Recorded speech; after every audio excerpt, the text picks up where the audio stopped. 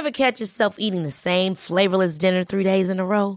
Dreaming of something better? Well, HelloFresh is your guilt-free dream come true, baby. It's me, Keke Palmer. Let's wake up those taste buds with hot, juicy pecan-crusted chicken or garlic butter shrimp scampi. Hello Fresh. Stop dreaming of all the delicious possibilities and dig in at HelloFresh.com. Let's get this dinner party started. A couple of years ago, a cop was shot dead on a deserted pier in the tiny nation of Belize. The only other person there that night was a frightened young woman, found covered in blood. By all appearances, it was an open and shut case. But not in Belize, where this woman was connected to a mysterious billionaire who basically runs the place. Justice will not be served in this case. She's gonna get away with it. Or will she? White Devil, a Campside Media original. Listen wherever you get your podcasts. Hey, I need you to pay close attention to this message. It is not an ad. This is about Canadaland, and this is about you. You need to know that the news crisis is about to get a lot worse. You've heard about the layoffs. We're about to have news closures, and it's very likely that we're going to be seeing the defunding of the CBC. Where are you going to get your information from? What can you do about this? You can support Canadaland. We need you to. And so for this month and this month only, you can become a Canadaland supporter and get everything our supporters get for just $2 a month. That is an almost 80% discount. The clock is ticking on this. It disappears at the end of the month, and then we will not offer it. We need your support. We need to keep news coverage alive in Canada. Go right now to canadaland.com/join. And thank you. This episode is brought to you by the Centre for Addiction and Mental Health, CAMH. It's never an easy call with so many problems in the world to know where to direct the money that you donate when you want to help out in this world. But what I can tell you is that when you donate to CAMH, you're saving lives. We know about the opioid crisis. We know about the mental health crisis. They are doing the work. Help change mental health care forever. Your support will help CAMH build a future where no one is left behind. Donate at camh.ca/Canadaland to help us treat addiction and build hope. Hi, this episode of Canadaland Shortcuts is brought to you by Paytm. Paytm is the best way to pay all your bills at once. And to get you to see that, Paytm is giving you $10. Pay a $200 bill, get $10 back when you download the Paytm Canada app and use the promo code Canadaland. This episode is also brought to you by HelloFresh, the meal kit service dedicated to making cooking fun, easy, and convenient, which is good because I don't find cooking any of those things. Each week, HelloFresh creates new delicious recipes with step-by-step instructions. They're designed to take around 30 minutes for everyone from novices to seasoned home cooks short on time. For 50% off your first box, visit hellofresh.ca/Canadaland and enter the promo code Canadaland when you subscribe.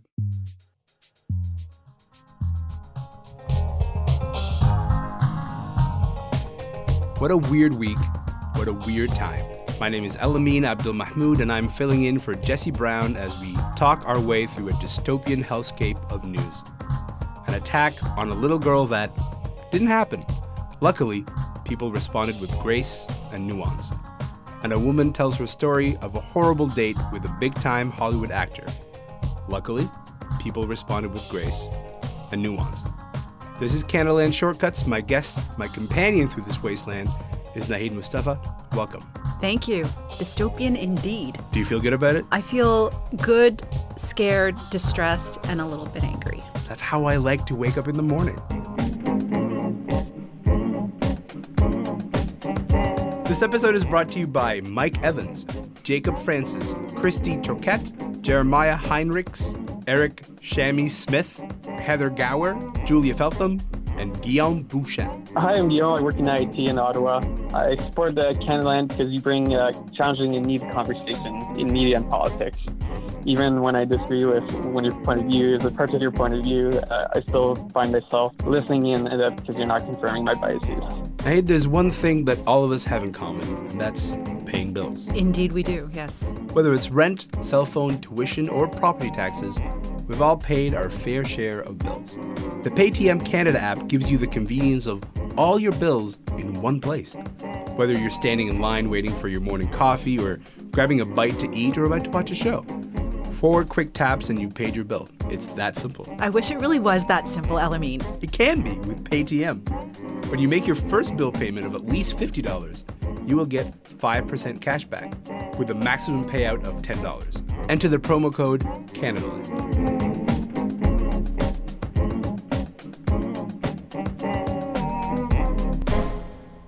The story sent shockwaves across Canada on Friday. Everyone was talking about it. Even Prime Minister Justin Trudeau spoke about the incident. On Friday, a seemingly frightened little girl recounted events alleged to have happened on her walk to school. Now, in a stunning turn of events, police say it was all a lie.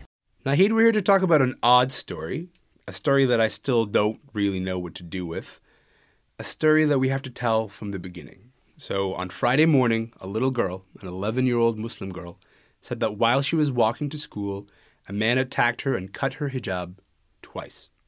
Toronto police investigated, then on Monday said the attack, quote, did not happen. Those are 2 facts that we need to establish. What happened in between is what we sort of get to dig into. Predictably, after the story broke, there was an outpouring of outrage at the attack, which, again, did not happen, and support for the victim who, again, was not a victim. All levels of government tweeted and released statements condemning the attack. The Prime Minister tweeted that he wants her to know that this is not what Canada is and this is not who Canadians are. What was your initial response? Okay, well, it's hard to say. I guess the thing that surprised me the most was how public it became, how quickly. Right. And there was this huge press conference with this little girl's face everywhere, her name in the press. And the thing is, if this had actually happened and this had sort of ended up as a hate crime or as an assault, there would be a publication ban on her name. And so I was very confused by what are the factors that generated that press conference? Where was that pressure to go public coming from? Yeah, you're speaking to this, great mystery that, at least at the time that we're recording this, we don't know how that press conference got started. Yeah. Right? Like, that was a few hours after the initial police report. The Toronto District School Board had this tearful child in front of a bunch of cameras, national cameras. How could that even happen? I think it was a terrible idea. I think it was a really terrible idea. And, and at the time, of course, our assumption was this kid has been victimized. And to then get her to replay so publicly what happened to her, that would be further traumatizing her. I mean, she's only 11 years old. And possibly in her 11-year-old mind, she didn't even realize that making up this story would lead to anything other than her mom coming to school or her dad coming to school to pick her up. Right. Right? She's 11. She's 11. So maybe in her 11-year-old mind, she's thinking, I'll tell this story and mom and dad will pick me up and I get to stay home for a few, who knows, right? And meanwhile, it triggers the school and the school board and the cops and the prime minister and the premier and et cetera, et cetera. And I really wonder what was going through her head. I am obviously choosing not to name her. So many others are choosing not to name her. But I'd like to take a minute to, shame some of the outlets that continue to do so. The Toronto Sun, for example, continues to name her. I saw Anthony Furey's column still doing so. She's an 11-year-old girl who's now probably facing one of the most traumatizing moments of her life. I think it's really complicated. And, I think that we need to sort of step back and let this kid, debrief. Mm-hmm.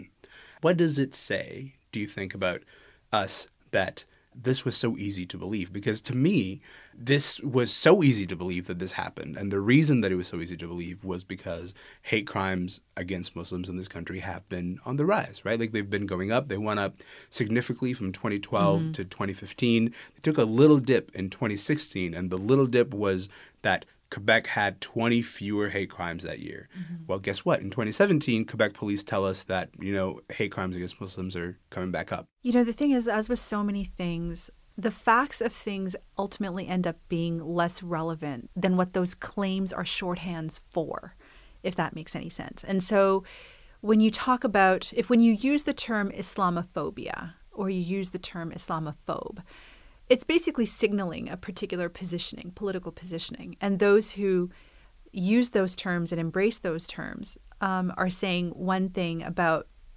what they think is real. And those who reject those terms are saying something about what they think is real. Right. Right. And there is, there was some ridiculous column in the Washington Post I mean, come on, man. Like, who was the guy that wrote it? J.J. McCullough.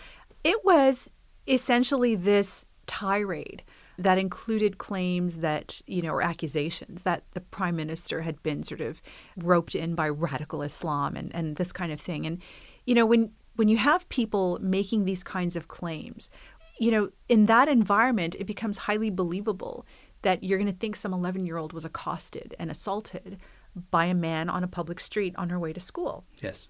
It becomes immensely believable.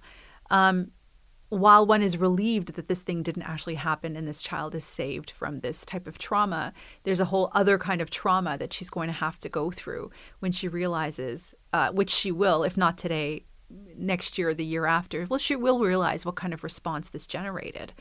I think the believability of it speaks to the fact that we have decided to take Muslims in this country and turn them into a shorthand for either all of the things we want to embrace or all of the things we hope to reject. Speaking of taking Muslims and turning them into shorthands, I want to touch on Ezra Levant's response to this, because Ezra and company completely lost it, right? Like, this was the story that they have been waiting for, it seems, from the way that they've been treating it. There were accusations of the CBC and Liberals colluding to sort of concoct this little story. I think Ezra Levant at one point tweeted that this little girl's mother broke the law. We don't know anything about the story, but he wants this to be investigated under some sort of criminal code section. David Mastracci had this great tweet when he said, when a white 11-year-old girl lies, we see it as her mistake alone and one that can be excused due to her age. In the case of the hijab cutting story, the girl's mistake is used to make all Muslims seem suspicious. That's Islamophobia. That's a good example of Islamophobia. Yeah, it's Islamophobia, but it's also something that, all kinds of people in this country have faced. I mean, the mistake of one single Indigenous person is never his or her own mistake. It's always the mistake of this entire, set of people. So that's not surprising. And it's not surprising that Ezra Levant and co. would sort of go on this unhinged rant. Like, what else would one expect? We're all colluding, Ezra, all of us. When Muslims got together and we voted, for our king and queen, this was part of what we had decided to do, that we were going to allow our king and queen to collude with the CBC and the Liberals to come up with narratives that sort of show how victimized we are. This is how the Islamo-Illuminati work. Wait, what can I say? It's worth pointing out that it is in fact two Muslims hosting a show called Canadaland. This is the beginning of the takeover. Totally is. Creeping Sharia, bitches. Well, elsewhere, another story has lit up the internet this weekend. Babe.net published an account of a woman simply identified as Grace. It was called, "I went on a date with Aziz Ansari. It turned into the worst night of my life." It's some 3,000 words written by Katie Way, and it details allegations of sexual misconduct against the comedian. Grace shared that the next day she texted Ansari, quote, "When we got back to your place, you ignored clear nonverbal cues. You kept going with advances. I want to make sure you're aware so maybe the next girl doesn't have to cry on the ride home." Ansari issued a statement saying he took her words to heart and responded privately after taking the time to process what she had said. Right. Enter public discourse. Yeah, wow. I personally am still processing it a little bit. I've kind of felt like I'm done reading the responses and then the responses to the responses and the responses to those responses. Sure. Part of the problem of this is that the way that the details of what he did were written, because he didn't make comment in that piece. And the journalistic problems with the item, that's a different, separate conversation, because there are a lot of journalistic problems with it. But yeah, I mean, it's, from his point of view, he wasn't thoughtful enough. He was actually surprised to hear that she felt this way. From her point of view, she was assaulted. And people will like to say, well, does it meet the legal burden of it? And that's not even what we're talking about. The point is she felt violated. This is, men and women are fundamentally having two different conversations, and they're not compatible conversations. How do you start to talk about the same thing? I think that's where the problem is. Where do you start to talk about the same thing? And part of this, I think, is also the problem of how we have come to expect these relationships, right? Years ago, the character of Elaine on Seinfeld? She had made this comment about how sometimes you just give in because you just want to go to sleep, right? And that resonated with women, IRL, because this is pre-internet days. And it's a sentiment that's recognized across the board by all kinds of women. And so there's a level of acceptance that there's going to be this persistent, this persistent ask, and you can either fight about it or you can give in, right? Does that make it correct? Does it make it right? I'm not saying any of those things. I'm saying that we recognize this dynamic, and it's not a new dynamic.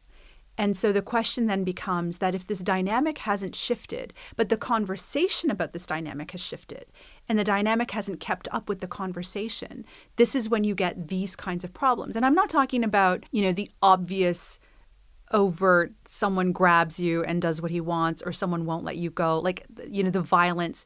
I'm talking about the sort of the Grace and the Aziz Ansari situation, where it's two people together by choice who are having two very different experiences at the same time. That might be a changing sexual norm. You know what I mean? It could be. It could be. But so in the interim, we're going to have Grace and Aziz Ansari. The amazing thing about this is that at no point do we turn to men and say, hey, where the fuck are you in this? Why aren't you trying to get that enthusiastic consent? Yeah. If that's the new paradigm that people are sort of trying to deal in. Men have very much been outside of this conversation. Yeah, it's like the women are the conductors of the orchestra, right? And analogy. I'm just sitting here playing my instrument, pun intended. And and you need to be telling me what I need to be doing. And it's like, well, now you want to pretend that I'm all powerful, right?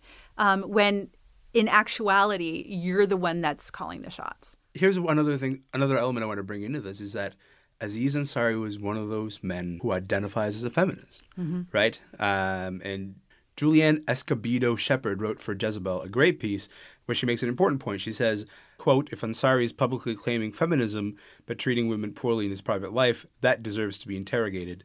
Here's a clip of Ansari who sort of says, what it means for him to be a feminist. If you look up feminist in the dictionary, it just means someone who believes men and women have equal rights. And I feel like everyone here believes men and women have equal rights, yeah? But I think the reason people don't clap is that word's so weirdly used in our culture. Now people think feminist means like some woman's gonna start yelling at them. I feel like if you do believe that, if you believe that men and women have equal rights, if someone asks if you're feminist, you have to say yes, because that is how words work. Now, earlier you mentioned the journalistic issues with this piece. Shepherd makes this point that she takes Babe to task over its, quote, amateurish handling of the story and the, quote, unnecessarily macabre amount of detail. Yeah, there was a certain amount of salaciousness in the piece, which I think was really off-putting. I mean, I don't think that's the same thing as saying that you told me too much, but rather, I don't think it was well handled. I don't think it was handled in a way that was respectful to Grace. Certainly they didn't seem to give Aziz Ansari enough time to respond. 5 hours, I think. Yeah, it wasn't enough time to respond. But also there was there was a lot of editorializing in the piece, and it reminded me of that really sort of terrible Rolling Stone. It was Rolling Stone, right, that had done that piece about the rape of the young woman at the University of Virginia, right? Yeah. And so part of the problem of handling these kinds of stories is, how do you tell a story that is perspective driven, but stick to the facts, ma'am, right? And so, of course, you have a deep and broad conversation with the person who's telling this story, but you have to use real judgment in terms of how you relay the story this person is telling you. And you need to do it in a way that is nuanced, that's respectful, and that really doesn't distract from the key part of this. And the key part of this is her claim of this non-consensual aspect of what happened. And we don't need the sort of detail by detail, minute by minute, what he did, and then what did you do, and then how did he do it, and then it was really distracting, and I think it was just really unprofessionally handled. We just got so stuck in the encounter that people were able to come back and say, well, I believe her, well, I don't believe her, and that's unfortunate, because that's not what's happening here. I mean, I don't think there's any dispute that the things that happened. The dispute is about the perspective about what happened. Right. Yeah, it seems to be, clear that job number one when handling a story like this, like you mentioned with the Rolling Stone story, is like, no matter what, you got to play defense for your subject. No matter what, you got to protect them from, being ridiculed, from sort of getting dragged publicly. And you do all you can to sort of protect someone who comes forward with a story like this, because if you don't, then you risk so many others not coming forward with whatever their stories are. And one of the challenges is, I don't think it's the job of journalists to be advocates in the sense of accepting narratives without critically engaging with them. And I know that I'm going to get pushback for that if anyone bothers to, that because there's going to be this sense, well, believe women. Well, yes, but you also have to see what your role is in that. Like if a lawyer, for example, were to take the approach, just believe what you hear. Well, no, a lawyer has to take the approach of, what can I prove, right? And to some degree, journalists have to do the same thing. And that's why you have to stick to the facts, right? The job of wholesale believing and accepting without any kind of criticism, that's the role of your friends. That's the role of your counselor. That's the role of, your priest or your spiritual advisor. I mean, that's not the role of a journalist. The role of a journalist is not to simply note down what you're saying and regurgitate it out there, and on the assumption that everything that you're saying is exactly as you've said it, because perspective is a problem, memory is a problem, and then your own view of it is a problem. Your own bias that you bring to it is a problem. And this is, I think, and I'm not speaking specifically about this Grace and Aziz Ansari story, but about talking about sexual violence in general. This is a problem that journalists are going to have to talk about. Like, how do you tell the story of a woman or a man who has said they have been sexually violated? What is our job as journalists in that story and in helping to tell that story? And how do we talk to survivors of that kind of violence? And it's not to simply, be a stenographer and take it all down and print it all out, because it does open them up to ridicule, and it opens them up to mockery, and it opens them up to all kinds of re-traumatizing. And it's irresponsible. It's irresponsible for someone to simply say, here it is, take it in as she told it to me. The one example comes to mind from the Bari Weiss piece in the New York Times is that, she quotes the Katie Way piece about Grace and Aziz Ansari. She says, the quote is, after arriving at his Tribeca apartment on the appointed evening, she was, quote, excited, having carefully chosen her outfit. After consulting with friends, they exchanged small talk and drank wine. And she said it was white. I didn't get to choose, and I prefer red, but it was white wine. And then, Bari Weiss sort of like adds this additional line. Yes, we are apparently meant to read into the non-consensual wine choice. Mm-hmm. That's a good example of, opening up your subject to ridicule. Yeah, absolutely. Right? By saying, like, this detail did not need to be in the story. She sounded like a whiner. Like, it made her sound like a whiner. And the thing is, I'm not saying that she is. I'm saying that it made her sound like that. What was it she called? The worst night of my life. Yes. And she's telling you, and I couldn't choose my wine.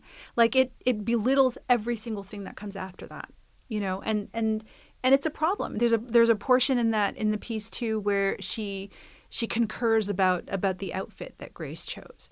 And the thing that came to my mind when I read that editorializing was like, you're not her best friend. You're the reporter on this piece. You're not her best friend. It's not up to you to validate her outfit choice. It undermines the credibility of your piece, and it therefore undermines Grace's story. I'll say this for the story: the ways that I think it's inviting so much confusion, so many polarized conversations, to my mind, is actually inherently not a bad thing. Going back to where we started at the beginning, like, there are people who read Grace's story and can flag, 10 things that Aziz Ansari did wrong. And there are people who can read and be like, I can't identify one. And in bad faith, at its worst, this way of having this conversation is cause for a flame war. In good faith, though, like, it seems like it could have been an incredibly valuable opportunity to sort of explore the complexity and the questions that like they just don't have an easy answer or even a final answer. Like we just don't know where we're going to land with this. Had the story been handled right, I think it could have been a doorway to that sort of more intelligent plane, the place where tweets aren't all, like all caps.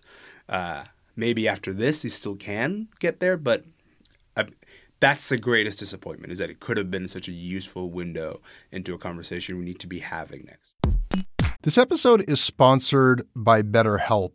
It's amazing the things that we tell ourselves to talk ourselves out of getting help. Anybody who's actually gotten help knows that the process of getting things off your chest, of taking your stressors, your problems, and just like not letting them be bottled up, working through just conveying them to somebody, half of the battle is just doing that. You unburden yourself. And you know what? If you have a real mental health professional, no, they don't have magic bullets or magic words that make it all go away. But often they can help you see things a little bit differently and guide you to strategies or tools or to a new perspective that actually does help. As the largest online therapy provider in the world, BetterHelp can provide access to mental health professionals with a wide variety of expertise in mental health. Because you listen to this podcast, you get 10% off of your first month at betterhelp.com/Canadaland. That's betterhelp.com/Canadaland. This episode is brought to you by the Center for Addiction and Mental Health, CAMH.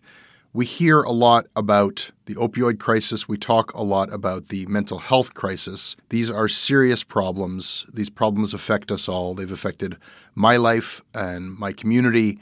They're not intractable problems. I don't know what's going to solve them on a policy level, but day to day, helping people, that's what CAMH does. They do it on the ground when people need help, and they do it through research. The team at CAMH gave our team a tour of their facilities, and we were really just blown away by the incredible heroic work that they're doing every day. They treat everyone with dignity, and their research is seeking and finding real solutions for everyone around the world. Help change mental health care forever. Your support will help CAMH build a future where no one is left behind.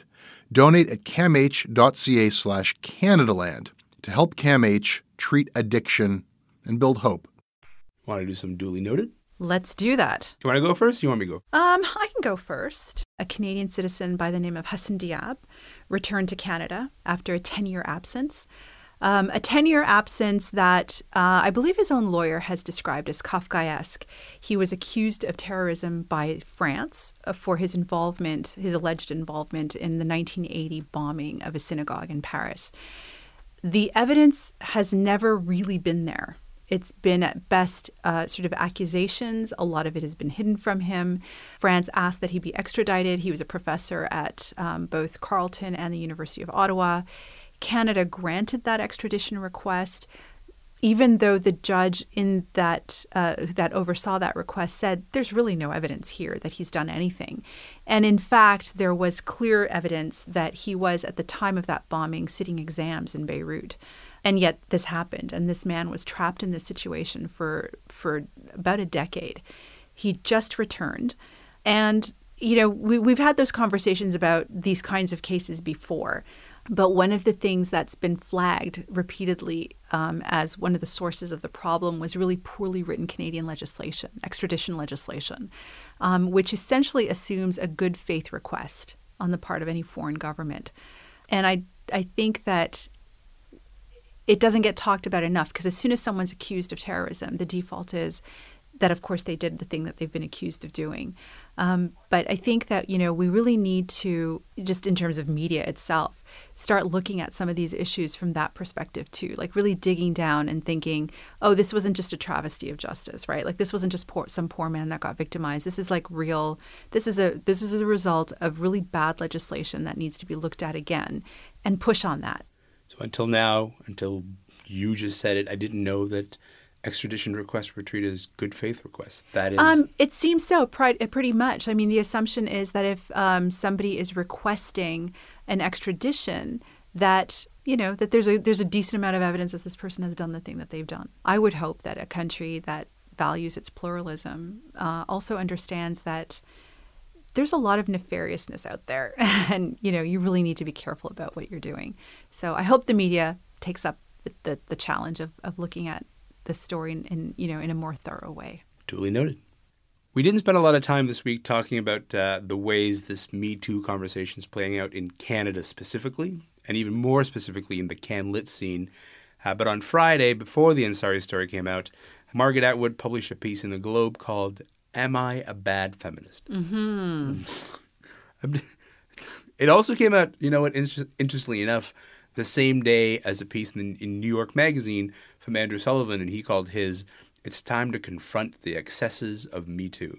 That's a whole other thing we're not going to get into, but sticking just with the Canadian angle, in response to Atwood's column, the creators of another Canadian podcast, the Bad and Bitchy podcast, Erica Eiffel, Bailey Reed, and Aaron G., wrote a piece for the Globe.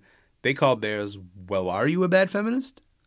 It's worth a read. They spent a lot of time contemplating what it might look like if someone's version of feminism is not intersectional. That is to say, doesn't incorporate class or gender or race or ability or many other identities into their feminist analysis. I guess, if you really have to sort of think through whether you're a bad feminist, I don't want to say that you are, but I'm thinking maybe there's grounds for thinking you might be. One of the challenges, I think, is it is a generational one, right? This idea that feminism is more than just about leaning in at the highest levels, and it's and that you need to really think about the ways in which you perpetuate the problems. I think this is hard, right? I think it's hard for a lot of women who've seen themselves on the forefront of a fight, and don't understand that the fight's not over. It's kind of like the other side of the coin of young women who say, "I'm not a feminist," because they're basically able to kind of walk into, and sit at a table that's been set. And then, you kind of don't see all of the things that went into setting that table. Not to use a domestic metaphor for feminism, but anyway. And so I think for a lot of older women, they kind of think about all of the things that they went through to get where, to get to a place where women can have all of these choices. And they forget that while your fight may be done, the fight of other women is not, the fight of younger women is not, the fight of women of color is not, of Indigenous women is not, and, of poor women. And, I remember very clearly when abortion was decriminalized in this country, right? When the Supreme Court said the abortion laws in this country are unconstitutional. I was 18 years old. I remember when Kim Campbell was prime minister for her brief cup of tea in office. And for me, it felt like a moment, right? These are not things, we don't have sort of these big wins today. It's sort of, it's kind of incremental these days, right? And so I think for a lot of older women who've been doing this work, they think, well, we got the big wins. We're done. And if you don't appreciate it, then, you need to stop whining. And then they say things like, maybe I'm a bad feminist. And they don't understand that the conversation has moved way past where they left off. And then, but because they still wield all of this power, then they come up with all of these weird sort of irrelevant things that just sound completely tone deaf, and then pen pieces like, am I a bad feminist? That's certainly the impression that you get from the Margaret Atwood piece. It's not that it's wrong, is that she's standing exactly beside the point. She's saying, look, this is a fight. And everybody's saying, no, the fight is elsewhere. The fight includes all of these other categories that you're not thinking about. And she's just kind of like, no, I think this is it. Duly noted. Nahid, do you like to cook? I hate cooking. Me too. Excellent. Well, luckily for both of us, this episode of Shortcuts is brought to you by HelloFresh. Do you know about HelloFresh? I don't. Will they cook for me? I mean, not really, but it's a meal kit service that's dedicated to making cooking fun and easy and kind of convenient for you. So each week, HelloFresh creates new delicious recipes with step-by-step instructions designed to take 30 minutes for everyone from novices to seasoned home cooks, people who are short on time. They source the freshest ingredients measured to the exact quantity needed, so there's no food waste, all delivered to your doorstep in a special insulated box for free. For 50% of your first box, visit hellofresh.ca/CanadaLand and enter the promo code CanadaLand when you subscribe. Let's set the scene. Trump had allegedly just said that U.S. is letting too many people in from shithole countries. So, it's Friday, this just happened, and you're the Chase producer, and your job is to chase an intelligent panel to discuss the maybe racist remarks that the president just made. And that panel is Conrad Black, Bob Fife, Laura Stone of the Globe and Mail, and Craig Oliver. An all-white panel to talk about a racist thing that just happened. Color me surprised. Welcome to Question Period. I'm Evan Solomon. That feel when the first question is to my dude, Conrad Black. Conrad Black, the paragon of reason, the voice of measured thought. Mr. Black, I got to talk to you first. You know Donald Trump. You've been on the record defending him. How damaging are these remarks, which frankly have been roundly condemned as racist? Not at all. The fact is, if it reduces the reverence for political correctness, it is a good thing. Now, I personally think that if he actually said it, he could have chosen his words better. And what I think the underlying problem is not his own mannerisms. He's quite a polite person, and he's certainly not a racist. It continues to be amazing to me just how much space Conrad Black keeps getting to defend Donald Trump. It seems to be his part-time hustle. He's going to sue you for libel. He sues everyone. Listen, he spends a lot of time defending Donald Trump. I'm not sure that is a thing that he can sue me for. That is a thing that he does do with his time. In the National Post? Yes. Anyway. Well, I mean, Conrad. Well, come on. I mean, you can just hear the instructions to that poor Chase producer. Get me a defender. Get me a defender. I mean, for whatever reason, we seem to think that any conversation about Donald Trump has to turn into a debate. You can have a discussion. You don't have to have a debate. There doesn't have to be another side. There doesn't have to be another side. Sometimes people just say really stupid, shitty things, and you can just say, yeah, that was a shitty thing to say.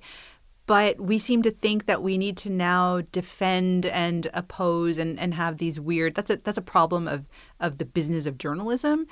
But as far as Conrad Black goes, I think there are still enough people out there that are impressed by his vocabulary that they feel that they need to offer him space because he sounds like somebody who's making a point. And so...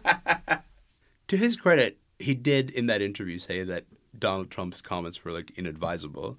But then he goes on to say that he's very sure that Trump is not racist. And I'm just not sure what wealth of knowledge he's drawing from to sort of make that assertion. The idea that we're even sitting here parsing out yet again an all-white panel discussing racism that has the likes of Conrad Black on it. I mean, it's a cartoon, right? It's a cartoon. And if you're serious about having a serious conversation, that's not the panel you would put together. I can either assume they were short on time and the marching orders were it must be done, or they simply didn't care enough, right? Which leads me to think, then just do something else. It's really not that hard to find people of color to speak intelligently about racism. It's really not that hard. There are plenty. It's probably one of the easier things to pull together, And so you have to work really hard to screw it up that badly. There's a lot to be said about the fact that, newsrooms are not especially diverse because you'd have to be in a room that's pretty white. I've never been inside a CTV News, but you'd have to be in a room, I don't know how many people are in that room, that's pretty white in order for no one in the room at all to be like, hey, it might be a problem that we're having an all-white panel to discuss racist remarks. The idea that you can't pull together a reasonably diverse panel of people who have reasonably sort of average views, right? That aren't peers and lords and millionaires and media barons or former media barons and ex-cons, that you can't pull that together, right? So what's happening? What's happening? Was it that these are the specific people we want on there for these particular reasons? Or was it that they were all in a coma? I really don't understand. I don't understand. That's all I can say. I don't understand.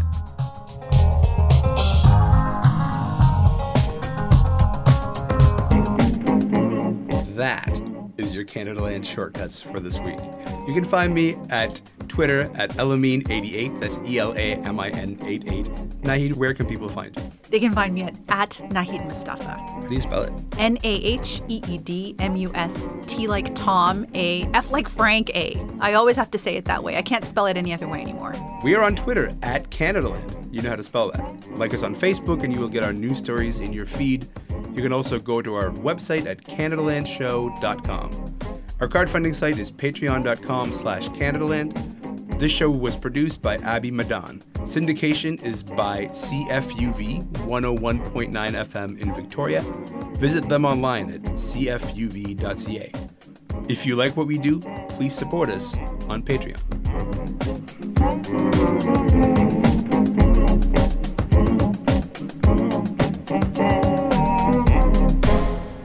Hey, I need you to pay close attention to this message. It is not an ad. This is about Canadaland, and this is about you. You need to know that the news crisis is about to get a lot worse. You've heard about the layoffs. We're about to have news closures, and it's very likely that we're going to be seeing the defunding of the CBC. Where are you going to get your information from? What can you do about this? You can support Canadaland. We need you to. And so for this month and this month only, you can become a Canadaland supporter and get everything our supporters get for just $2 a month. That is an almost 80% discount. The clock is ticking on this. It disappears at the end of the month, and then we will not offer it. We need your support. We need to keep news coverage alive in Canada. Go right now to canadaland.com/join. And thank you.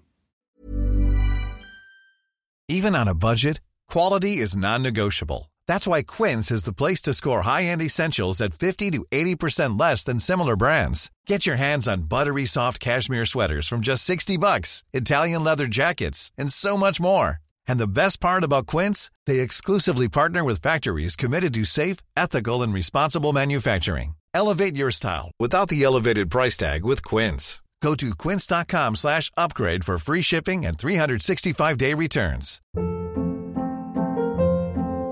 Hold up. What was that? Boring. No flavor. That was as bad as those leftovers you ate all week. Keke Palmer here, and it's time to say hello to something fresh and guilt-free. Hello Fresh. Jazz up dinner with pecan-crusted chicken or garlic butter shrimp scampi. Now that's music to my mouth. Hello Fresh. Let's get this dinner party started. Discover all the delicious possibilities at HelloFresh.com.